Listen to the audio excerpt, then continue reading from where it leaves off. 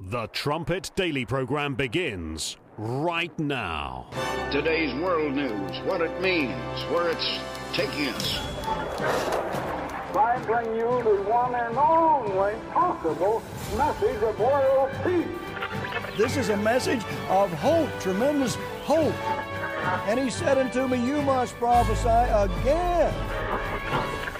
The Trumpet Daily program begins right now. We've been very clear from the beginning that what we saw on January 6th was the worst attack on our democracy since the Civil War. We believe that the evidence described by my colleagues today and assembled throughout our hearings warrants a criminal referral of former President Donald J. Trump, John Eastman, and others for violations of this statute. We make a referral based on Title 18, Section 1001, which makes it unlawful to knowingly and willfully make materially false statements to the federal government. The evidence clearly suggests that President Trump conspired with others to submit slates of fake electors to Congress and the National Archives. The fourth and final statute we invoke for referral is Title 18, Section 2383. The statute applies to anyone who incites, assists, or engages in insurrection against the United States of America, and anyone who gives aid or comfort to an insurrection. An insurrection is a rebellion against the authority of the United States. It is a grave federal offense. Those in favor say aye. Aye. Those opposed, no. In the opinion of the chair, the ayes have it. The latest Twitter files show that the intelligence community was actively involved in discrediting the Hunter Biden laptop story. Does it bother the president and those at the White House that a government agency like the FBI was involved in suppressing a legitimate news story? Again, I'm just going to refer you to the FBI. I'm not going to comment from here about that. But again, we are doing the work. The president has been doing the work at the border since day one. It would be wrong to think that the border is open. It is not open. And I just want to be very, very clear about that. We remained under a court order to lift Title 42. That is a court order. That is a court order that is telling us to lift Title 42, and we're going to comply because we follow the rule of law. But the administration sought to lift but it is a court order. But that started by you guys. It was a court order that has been provided to us, and so now we have to comply, and that is we have to comply by December 21st. So just as we were saying yesterday, here you have the United States being invaded, essentially, from the south. You've got Barack Obama, the spirit of Antiochus, turning the United States into a police state. And yet they don't have a lot to say when they're pressed on that. And there really aren't that many journalists who will press them. But you bring up Trump, and they certainly have a lot to say about that. There she is saying that it was worse than Pearl Harbor and 9/11, the worst since the Civil War. We've got lots to unpack on today's show. You're listening to Stephen Flurry, and this is the Trumpet Daily. We appreciate you joining us today. The weather's turning cold, I believe, not just here, right across the United States, well, in the East anyway. So yeah, it's time to pull out the sweaters and the overcoats and to dig in for some intense winter programming, at least with respect to the Trumpet Daily. You can get to our live video stream of this show through our website. That's thetrumpet.com. Just go to thetrumpet.com/live, and you can get to all the podcasts too, whether they're downloaded to your device or you just listen at our website, thetrumpet.com. So just going back to, I know we covered a lot there in the opening montage. I just thought I'd try to bring as much together as possible rather than break it up into a million different parts. But just on that point, with respect to the closed border, as she called it, and you see these people just streaming across or waiting. Evidently, the Supreme Court now is going to delay that lifting of Title 42. So we'll see what happens in the days ahead. I think the Biden people have a chance to submit their brief later today. But as you heard one of the reporters pressing the French lady there, you want this. This is what you want. She's talking like, well, that's the court order. We've got to do it. She's like, no, this is your policy. You want it to be wide open. You're for this invasion. And that's the truth. Unfortunately, there just aren't that many reporters like that. Sam made this point to me yesterday. When you see them yucking it up, you know, Biden saying just 2 weeks ago, he was actually visiting Arizona. I can't really visit the border. I think it was Peter Doocy who said, how could you come to Arizona? You're 120 miles from the border. You've never visited the border. How could you come to Arizona, of all places, and not go to the border? And Biden said, I've got too many more important things to do. I think he was gonna talk about an infrastructure bill because they're really good at spending money. They've got the $1.7 trillion. They're going to ram that through this week. But he was there to talk infrastructure. And meanwhile, the nation's being invaded. It's being invaded. 2.75 million illegals coming into the United States just this year. Just in this calendar year. Can't be bothered with that. Here he spends 40% of his time on vacation. And then he sits down, he and his wife, with the ET girl yesterday. And they're just laughing, having a good old time. This nation is not just under attack, as I said yesterday. It's besieged by curses just all over the place. Tucker had a segment last night on the border invasion, and he just keyed in on El Paso, and it was just difficult to watch. To see a city destroyed in just 5 years' time, as Tucker said at the end of his segment, the nation is not going to go back to what it was even 5 years ago. But he was just referring to El Paso. What about Philadelphia? Or we mentioned Denver yesterday on the show. New York City, Los Angeles, San Francisco, Portland. So much of this has happened just in the past few years, even as these radicals, many of them sitting on that committee, trying to destroy Donald Trump, these radicals that want to also defund the police, handcuff the police, even as they unleash the state police on Trump supporters. Listen to Tucker's segment last night on El Paso, clip 6. CBP sources tell Fox News the El Paso sector has already seen over 139,000 migrant encounters since October 1st. That's enough to fill up LA's SoFi Stadium twice, and it reflects a 255% increase over the same time last year. Imagine if that was your city where you work and raised your family, the city that you built. And then one day some guy gets elected and decides to destroy it, and the media ignore it. No one even covers it. Most Americans have no idea your city has been destroyed. That's Tucker from last night, and as I say, he goes on and says how that the country will never be what it was just 5 years ago. I can refer you again to America Under Attack. This quote from the book, it says, "Look around. This country is in a catastrophe. Radicals are destroying the nation, foolishly thinking that somehow they will be able to control these ruinous anarchic forces they are unleashing. They're unleashing all of these ruinous forces, and they think somehow in the end we'll still be in charge, we'll be in control, and we'll be able to control everything." He refers to Amos 7 and verse 9 in this section I'm quoting from, where it talks about the sanctuaries of Israel. And my father elaborates on this word sanctuary, which you hear a lot today with respect to sanctuary cities or sanctuary states. And really the whole country is becoming a sanctuary country. As Tucker pointed out in his segment, you have all these reporters going from one, the El Paso airport is like a homeless shelter. And you go from one person to the next, and they all come from Venezuela, some of the island nations in the Caribbean, all over the world. My father says, in the modern nations of Israel, it could be describing sanctuary cities. It could portray our sanctuary nation where our leaders allow anyone and everyone to flow across the border. He says many are looking for a better life, but others are violent members of gangs or cartels and smugglers bringing drugs, slaves, and thousands of destitute people here. So many of them are just young men. People like to tug at the heartstrings with the families that are coming in. But those are in the minority. Just look at the footage.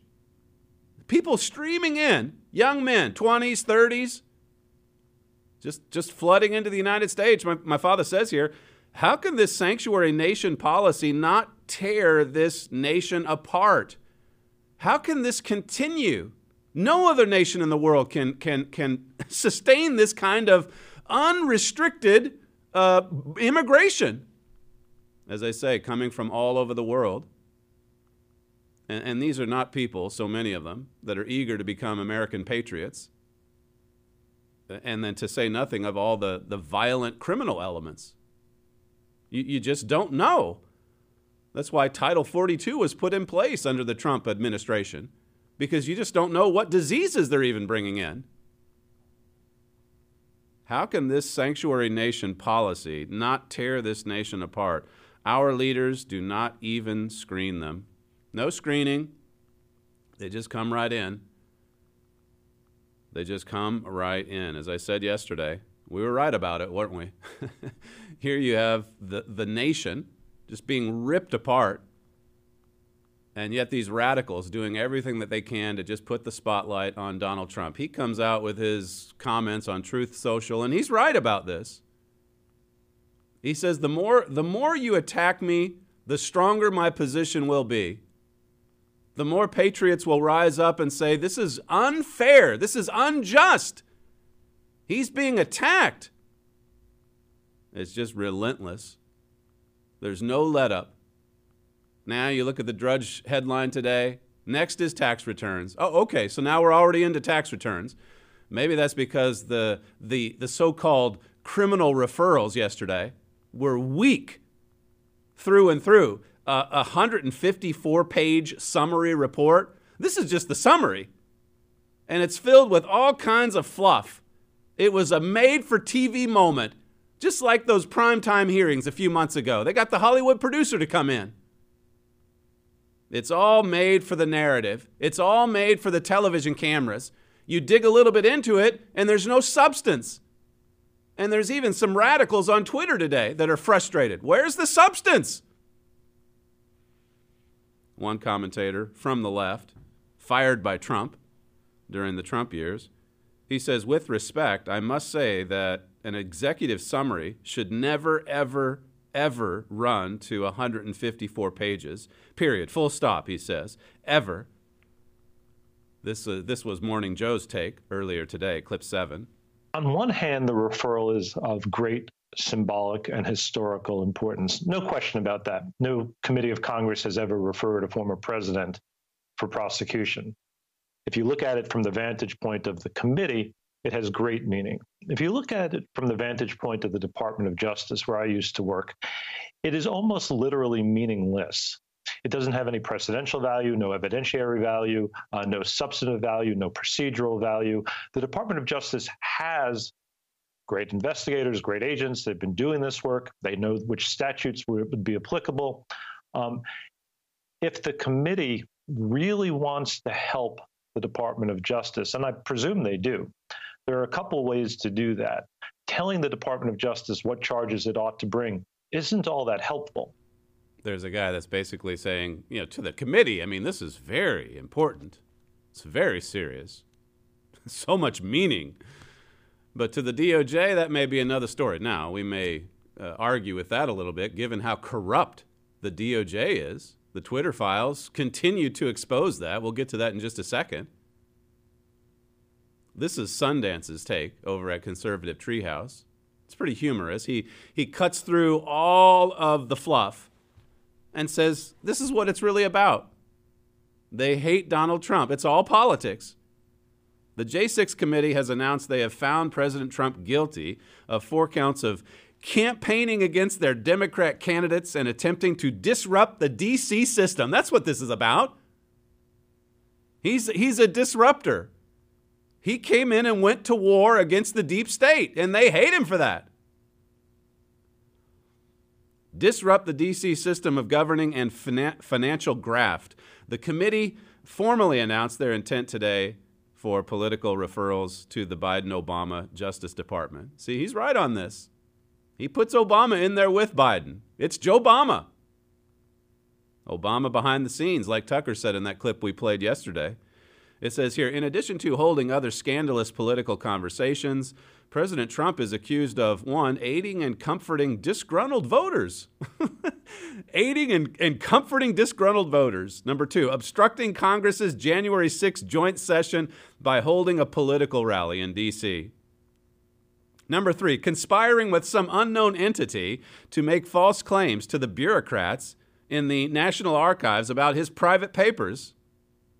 Very serious. And ultimately, 4, conspiring to defraud the United States and deprive Washington, D.C. of its business model. He's a disruptor.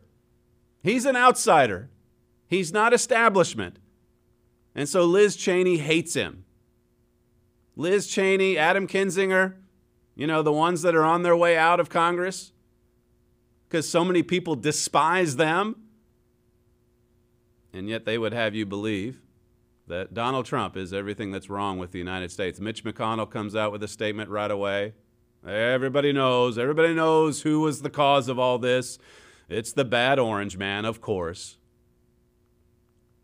They came out, by the way, with it was supposed to be 3,000 pages. This omnibus spending bill, $1.7 trillion. Congressman Massey had it right. This is worse than anything compared to January 6th or any protest. What these congressmen and women are doing to the country, what's included in these bills, it's criminal. 1.7 trillion, 4,000 pages. What do they have? 2 days to read it before it passes this week? Nobody reads it. It just a few insiders working deep within the deep state, deep within the establishment. There's a clause in this spending package. It's a spending bill, and yet there's a law that's been added into this. It's called the Electoral Count Act. The Electoral Count. This is introduced by Mitch McConnell's his best friend in Alaska, Susan Collins. Remember he supported Collins's rerun and wouldn't support the Trump endorsed candidate. Okay, so she wins because of that weird election system they have in Alaska. And she's the one who sponsors this addition to this omnibus spending bill. It's the Electoral Count Act, and it's meant to modernize the outdated 1887 Electoral Count Act. This is all part of the budget, right? This is a paragraph from Collins's work. It says, role of the vice president. Now, why are they getting into this, do you suppose? The role of the vice president affirmatively states that constitutional role of the vice president as the presiding officer of the joint meeting of Congress is solely ministerial and that he or she does not have any power to solely determine, accept, reject, or otherwise adjudicate disputes over electors. Isn't it amazing that on the very day that they come out with these criminal referrals that's going over to the DOJ, unprecedented, by the way, they're sending this over saying, yeah, Donald Trump came up with this illegal plan, this plot to kind of pressure Mike Pence into adjudicating the dispute over the 2020 election. And of course, we were told all the way into that, and even after January 6th, that what Donald Trump was doing there was unlawful. Well, then why are they coming out with this, what is it called? The Electoral Count Act. They're inserting this into the bill to tell you, just so that you know, the vice president, it's just a ceremonial position that he has the day everything gets certified in Congress. They're coming out and clarifying. What they're doing is basically proving that Donald Trump had a legal argument. They're just trying to lock this down now, quietly sneaking it in to the omnibus spending package. Listen, this is from the concluding hearing yesterday from the January 6th committee. It's a guy named Pete Aguilar. He's part of the committee. This is clip 10. In the weeks before January 6th, Mr. Trump turned to the man who had served him loyally for 4 years. He embraced an illegal scheme proposed by John Eastman and others who concocted an unfounded legal theory that the vice president could reject Joe Biden's electoral votes during the joint session. an illegal scheme or an unfounded legal theory, this is what they're hammering Trump at in this committee. They're hammering Trump on this right here in this committee. And of course, even back at the time, Mike Pence was saying, I have no constitutional authority to do anything. So fine, he stepped aside. He didn't do anything. He was too cowardly to act. Donald Trump was like any one of these Democrats that would have said, hey, there's foul play here. Let's look for what legal, just like Kari Lake in Arizona. Let's look for the legal avenues we have to at least consider, to examine the evidence. And Mike Pence, as it happens, many believe because of that 1887 law, that he had the authority to adjudicate, to at least send it back to the states or to give it 10 days as Ted Cruz wanted. But here's this guy on the committee saying what Donald Trump did was illegal. And then the same day they come out with this omnibus spending where Susan Collins just kind of quietly puts in this little, what is it, a statute? I don't know what it's called, but it's basically the Electoral Count Act. We just want you to know that from this point forward, the vice president's role, it's just kind of ceremonial. That's all. He doesn't really have any authority. Their actions prove that Donald Trump was onto something. Their actions prove that Donald Trump's theory wasn't evidently unfounded. I think his lawyers, his team of lawyers, were onto something. They reveal themselves. They expose themselves. Just look at the fruits. Look at what they're doing. Look at what they say. Look at what they say in front of the camera. And then dig into the 154-page summary of all things. 154 pages. They've got nothing. They've got nothing. Now, again, the DOJ is corrupt. There's plenty of corrupt judges in the United States. We'll see how that it plays out in the weeks and months ahead. This Richard sent me this from Edstone today. It's from the BBC. I mentioned that story a couple of weeks ago where the BBC was basically talking about Hunter's laptop and telling an audience in Britain, yeah, it's real, and I guess the FBI covered it up. This is news to a lot of people in Britain. Well, today they've got this exchange. It's this I forget the name of the journalist. It's later in my notes. But he's one of the top journalists in Britain, working for the BBC. He's interviewing a guy named Tony Shaffer. He's a retired military intelligence officer, an American, who was apparently advising Trump in the lead up to 2020, the run for re-election. Listen to this exchange between the interviewer and this retired intelligence officer. This is clip 2.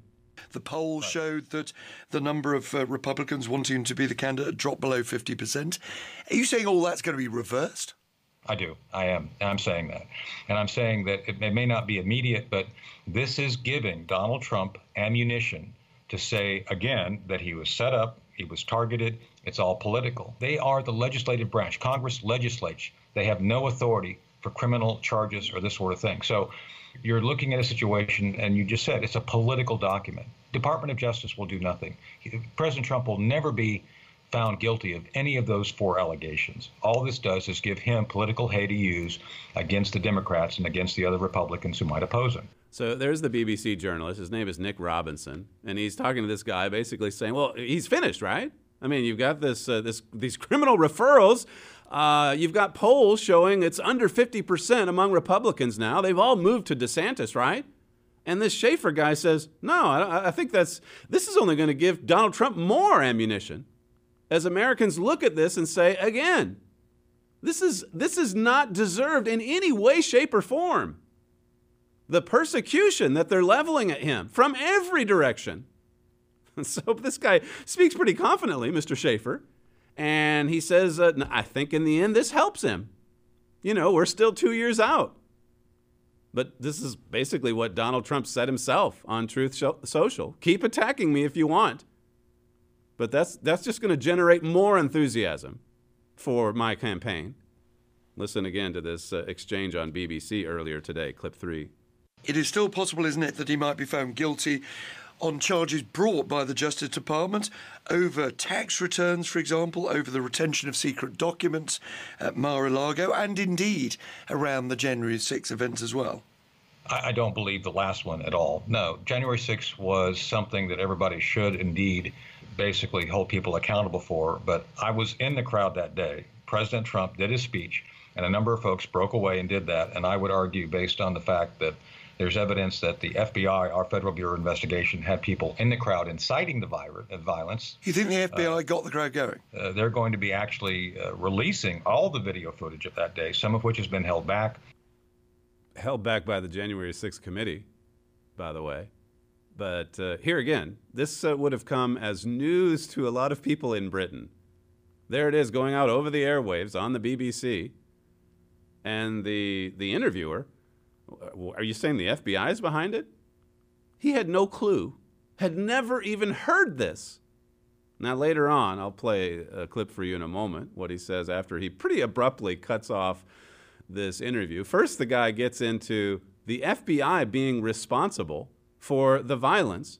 That's what he said in Britain, on BBC, the leading broadcaster in Britain, just today. He said the FBI was behind the violence. Then they get into the election and whether or not there was any foul play. And that's what really ended the interview abruptly, wherein then the interviewer, his name again is Nick Robinson, he came back and talked about this allegation that the FBI was behind the violence. Listen to clip 5. That allegation that the FBI was behind the violence was new to me, I have to say, when I heard it there, but it is not new. It has been made. It's been denounced as a conspiracy theory. We'll do some more work on it and maybe bring you some more information. It's interesting how it was new to him. I guess that means he had never heard it, which for a prominent BBC journalist seems unlikely, or at least surprising. But to just take him at his word, he says in the same sentence, that allegation, it was new to me, and yet it's a conspiracy theory. How does he know it's a conspiracy theory if he's never even heard of it himself? I hope he does look into it some more. I hope that they do report on it some more. And given the fact that the Times of London, which is about as left-wing as the BBC, just now only recently got around to the Hunter Biden laptop, it's heartening that maybe they will finally do some digging across the pond and report some truth instead of just generating or echoing the narratives established by the FBI, the DOJ, Twitter, mainstream media, etc., etc. This story from the Times, I know I gave this to you a couple of weeks ago, but this was, again, in the Saturday edition.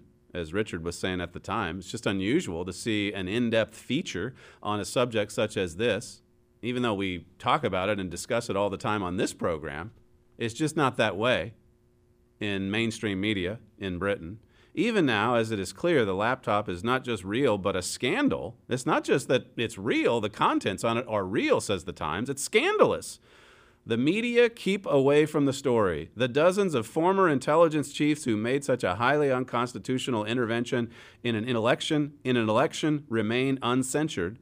And it looks as though the true story of the collaboration between Democratic Party operatives, Biden family supporters, elements of the intelligence agencies, and the world's most powerful social media platforms is only now beginning to come out. We've had, of course, several Twitter files revelations since this article. I think it was posted on December 10.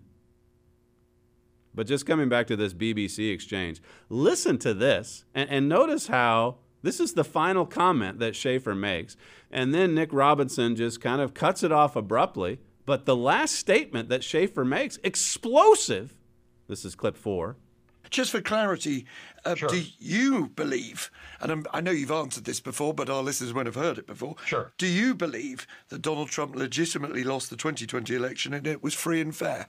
I believe that the results speak for themselves, but I do believe there was cheating. I do believe there was anomalies. I personally investigated one of the incidents of ballot fraud, which Bill Barr, the Attorney General of the United States, called me and demanded I stop investigation. That's an anomaly, if there ever was one. But overall, was it a free, fair, and legitimate election?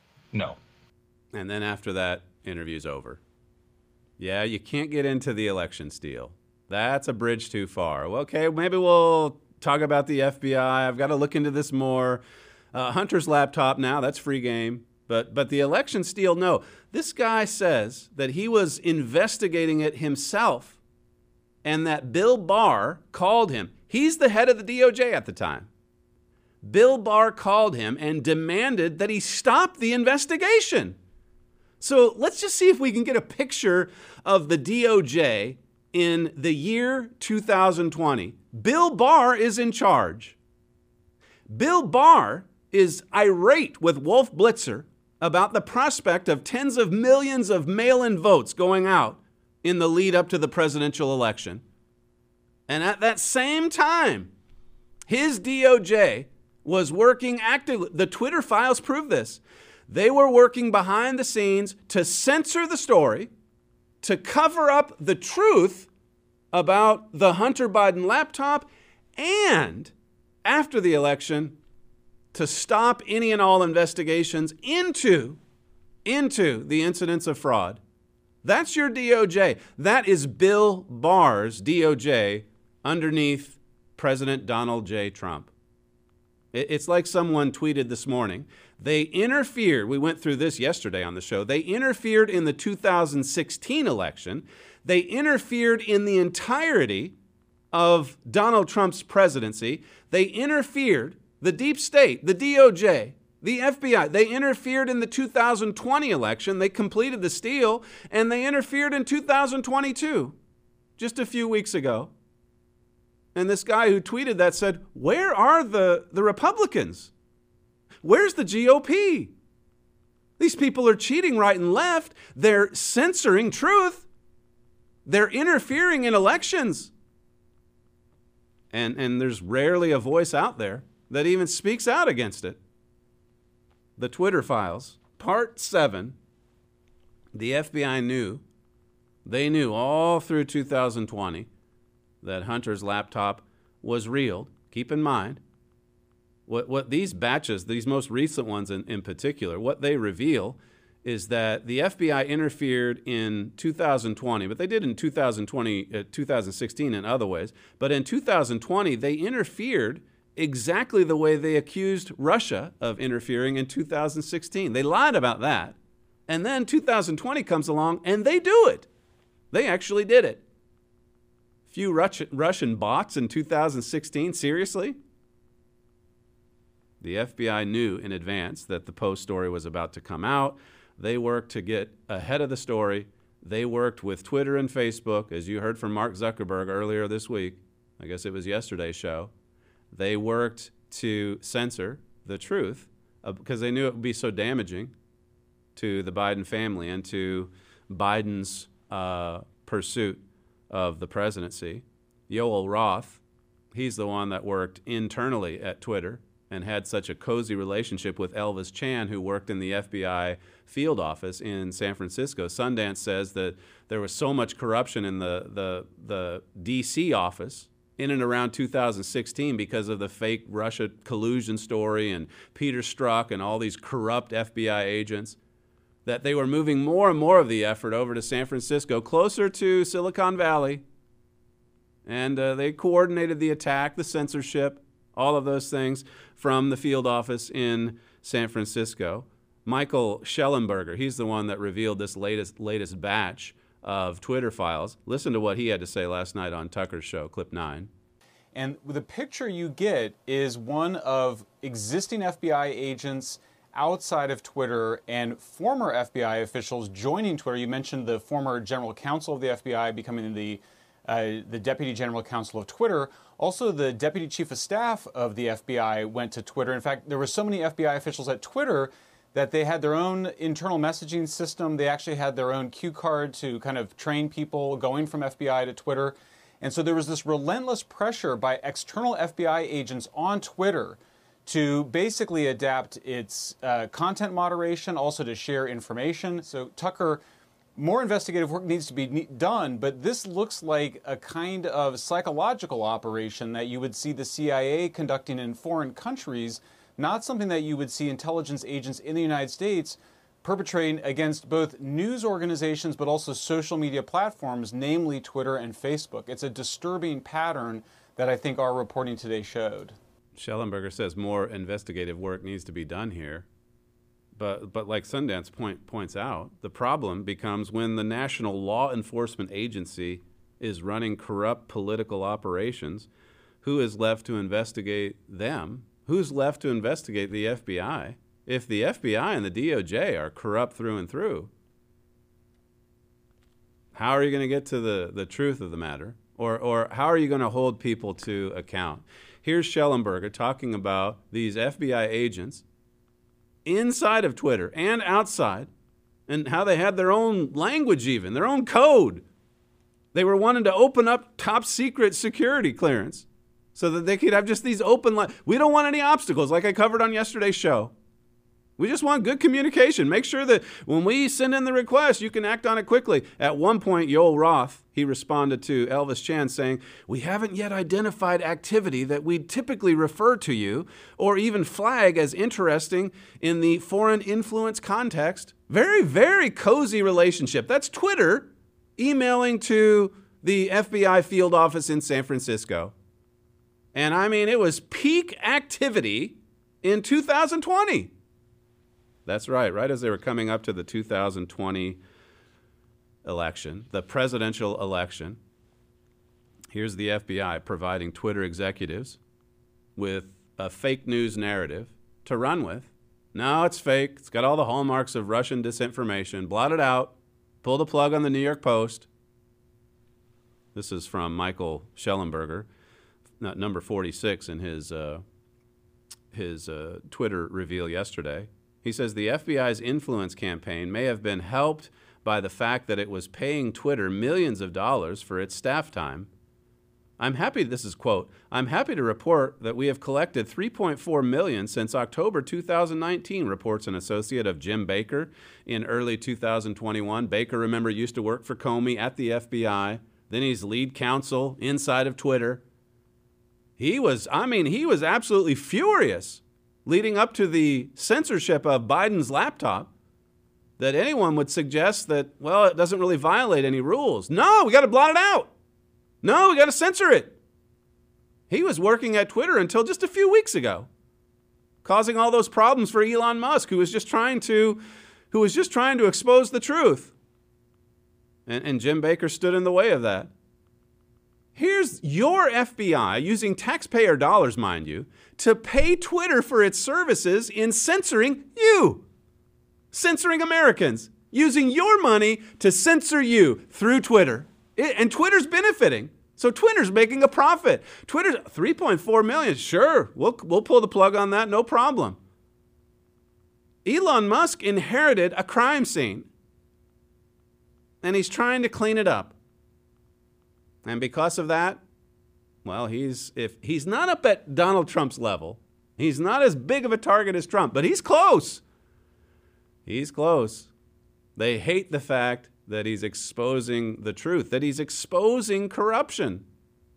The FBI interfering in an election in the United States, it's like Schellenberger told Tucker, this is the kind of thing that maybe you could see the CIA doing in some third world nation that's headed up by a dictator or an authoritarian of some kind, but the FBI orchestrating this right at home to prevent Donald Trump from being reelected? It happened.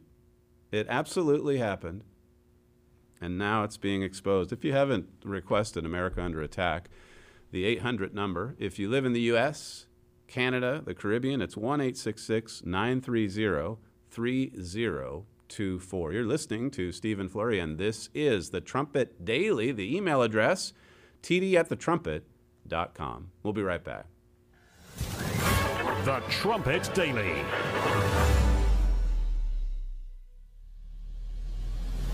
What has happened to the United States of America? The wealthiest, most powerful nation in human history is suddenly divided, weakened, radical. The evil in America has grown powerful. The good has grown weak. The honorable parts of American history are succumbing to a direct, targeted, sustained assault. Someone, something is dismantling America's history, purpose, and character. Fundamentally transforming the United States of America. Political dysfunction, social strife, economic peril, catastrophic moral failure, fires, attacks, riots, lies. The nation is being attacked from within by its own leaders. Powerful elites in government, journalism, academia, and beyond are intentionally, rapidly destroying what America is in order to make it into something else. There is a reason why your nation is crumbling before your eyes.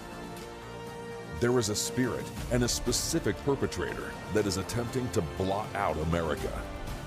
Only America Under Attack reveals that perpetrator and the motive and spirit behind him.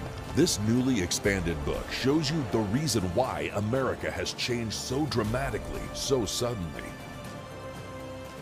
If you're confused and concerned about what is happening to America, request your free copy of America Under Attack by Gerald Flurry at thetrumpet.com.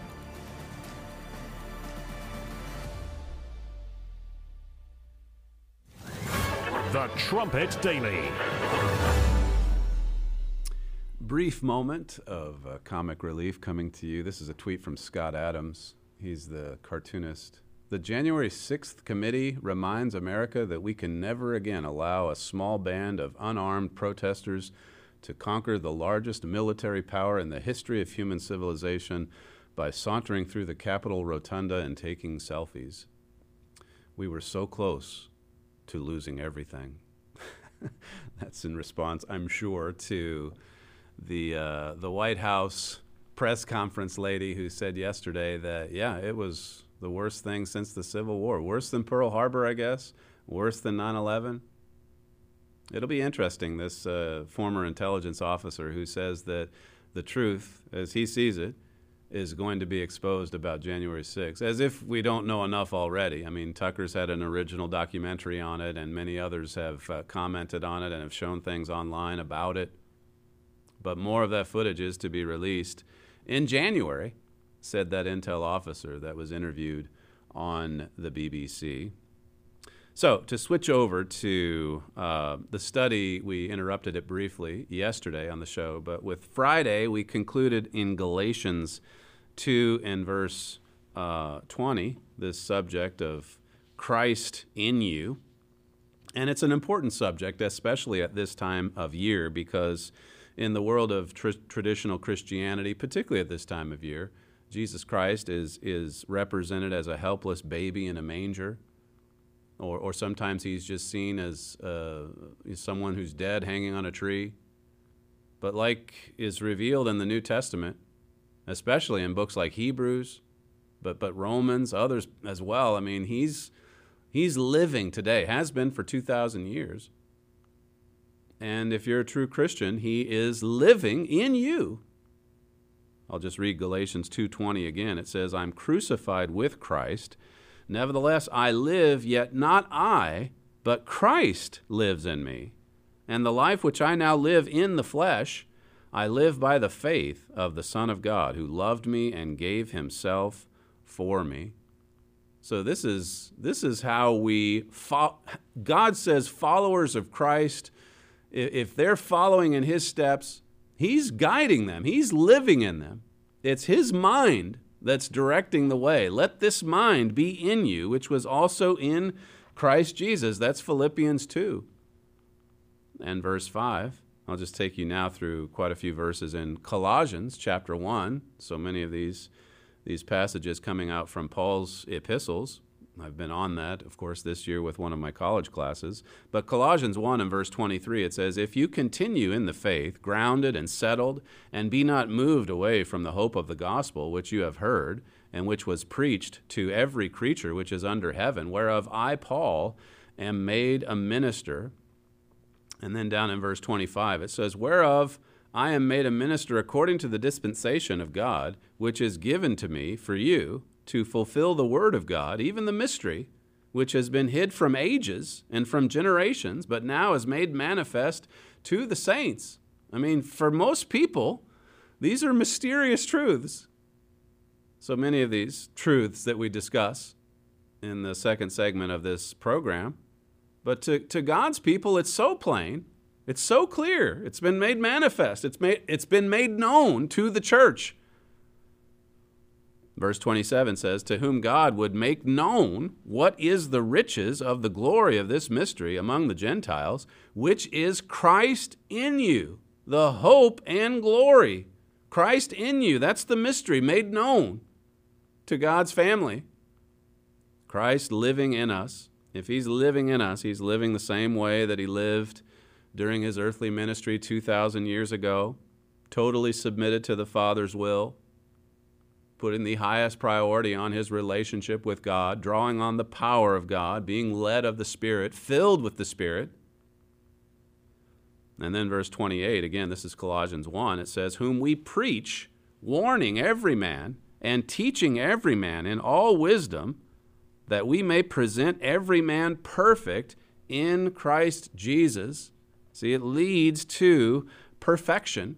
Christ in you, you in Christ. As I said last week, that verse in 2 Corinthians 12, Paul referring to himself saying, I knew a man in Christ. And here you see these verses about Christ in you. What a relationship. What a mystery. This is from an article Herbert Armstrong wrote back in 1980. It says, God's salvation is not something that you collect only after you die. It is a practical, common sense, useful salvation, which starts in your everyday life right here and now. And then Mr. Armstrong says, what needless pains some of us have been suffering, what needless fears and worries you may have been carrying around, what wonderful times, what happiness you may have cheated yourself out of just because you have not realized and taken advantage of the very present and all-powerful help of your living Savior. You've got to take advantage of that help that's there. Jesus Christ, as I say, he lives. He lives. Christ in you and you in Christ. Do you draw on that power, that strength that God and Jesus Christ are so eager to provide? Let's switch over to 1 John, the Epistle of John, his first book, chapter 4, and we'll just read the first 3 verses of 1 John 4. Number 1, it says, Beloved, believe not every spirit, but try the spirits, whether they are of God, because many false prophets are gone out into the world. Hereby, verse 2 says, Hereby know you the Spirit of God. Every spirit that confesses that Jesus Christ is coming, it should read, in the flesh of God, is coming. That's present tense. In my father's book, The Last Hour, you can call the same 800 number to request any of the other books. All the literature we offer is offered without cost, without obligation. Just call our operators, 1-866-930-3024. In the Last Hour book, my father says, is Jesus Christ really coming in the flesh through you in everything you do? He says, if so, it revolutionizes your life. It's like Paul said in Galatians 2:20, I'm crucified with Christ, yet I live, but it's not me who's living. It's Christ in me. He was totally submitted to Christ. He was a slave of Jesus Christ. It says in verse 3, staying here in 1 John 4, and every spirit that confesses not that Christ is coming in the flesh is not of God. And this is that spirit of Antichrist, whereof you have heard that it should come, and even now already it is it in the world. Again, that word confess there, it means to show that you follow Christ by words and by deeds. It's another way of saying, faith with works. That's in James chapter 2. But it can't be, by hearing only. We've got to hear and believe and then use this information. Practice this way of life. Look at chapter 5, 1 John 5 and verse 12. It says, He that has the Son has life, and he that has not the Son of God has not life. See, it's only when Christ is living in us, it's only when you have the Son that you have life. He has to, like chapter 4 says, he has to come again in our flesh. And if that happens, it's only after we've repented and believed and then been baptized and received the Spirit of God. And then by that power, Jesus can live in us. Jesus can fill our flesh with his mind, with his existence, with his power. Mr. Armstrong says this: "This means God injects his life, not only his life, but also his mind, and also his character, also his attitude of love, of cooperation, of giving, of concern for others, as much as concern for self, selflessness." It says God is going to make us into his own children, into God's. I mean, this is quite the miraculous process that's playing out here. Matthew 5:48 says, "Become perfect like your Father in heaven." So when coming into the church, and again, this is where so many churches, they just get it flat out wrong, because they don't really say that you have to change anything. But when coming into the true church, you really do have to change. That's what repentance means. I've mentioned to the students multiple times this semester that example where you had the fornication going on, and everyone knew about it in the church at Corinth. 1 Corinthians 5 describes it, and Paul said, "Look, I'm not there yet in person, but I'll just go ahead and make the judgment here in letter. He needs to be suspended for the church, or from the church for a time." And he was invited back after he repented. But, what church does that? Today, I mean. You don't hear that ever happening in the world of traditional Christianity. But in God's church, Jesus told the ministers of God to make sure that you protect the flock, and sometimes certain issues have to be dealt with. There needs to be correction here or over here. Paul, he talked about being helpers of their joy in 2 Corinthians, so it wasn't just all correction at all. It was rare, in fact. But it was, nevertheless. You read 1 and 2 Corinthians, and you get a complete picture of the way a true minister presides over a congregation or a region. And you see God's love in all of it. God's trying to shape us and mold us into a God being. That requires a miraculous transformation. Notice Hebrews 2 in verse 8. It says, "You have put all things in subjection under his feet. For in that he put all things in subjection under him, he left nothing that is not put under him. But now we see not yet all things put under him." That's speaking of man's incredible human potential. God wants to give us jurisdiction over the entire universe, but we've got to qualify for positions such as that. Verse 9 says, "But we see Jesus, who was made a little lower than the angels, or for a little while lower than the angels, for the suffering of death, crowned with glory and honor, that he by the grace of God should taste death for every man." So he sacrificed his life for mankind. Verse 10 says, "For it was fitting that he, for whom and by whom all things exist, in bringing many sons to glory, should make the pioneer of their salvation perfect through suffering." So Christ was the pioneer. He was the firstborn among many brethren. Romans 8:29. He was made perfect through his sufferings. He was resurrected from the dead after 3 days, 3 nights in the grave. He's now at the right hand of God, serving as our advocate and high priest, and living in us through the power of God's Spirit, if we're yielded to God. Verse 11 in Moffat says, "For sanctifier and sanctified have all one origin. That is why he is not ashamed to call them brothers." See, we're all one happy family, the God family. We've got another book called The God Family Vision. Again, this is little understood in the world of Christianity today. The fact that God is a family. We have another book that goes by that title. The 800 number if you want any of the literature we mentioned today, 866-930-3024. That's all we have time for on today's show, unfortunately. You're listening to Stephen Flurry, and this is the Trumpet Daily. We certainly appreciate you joining us on today's show, and we'll see you tomorrow.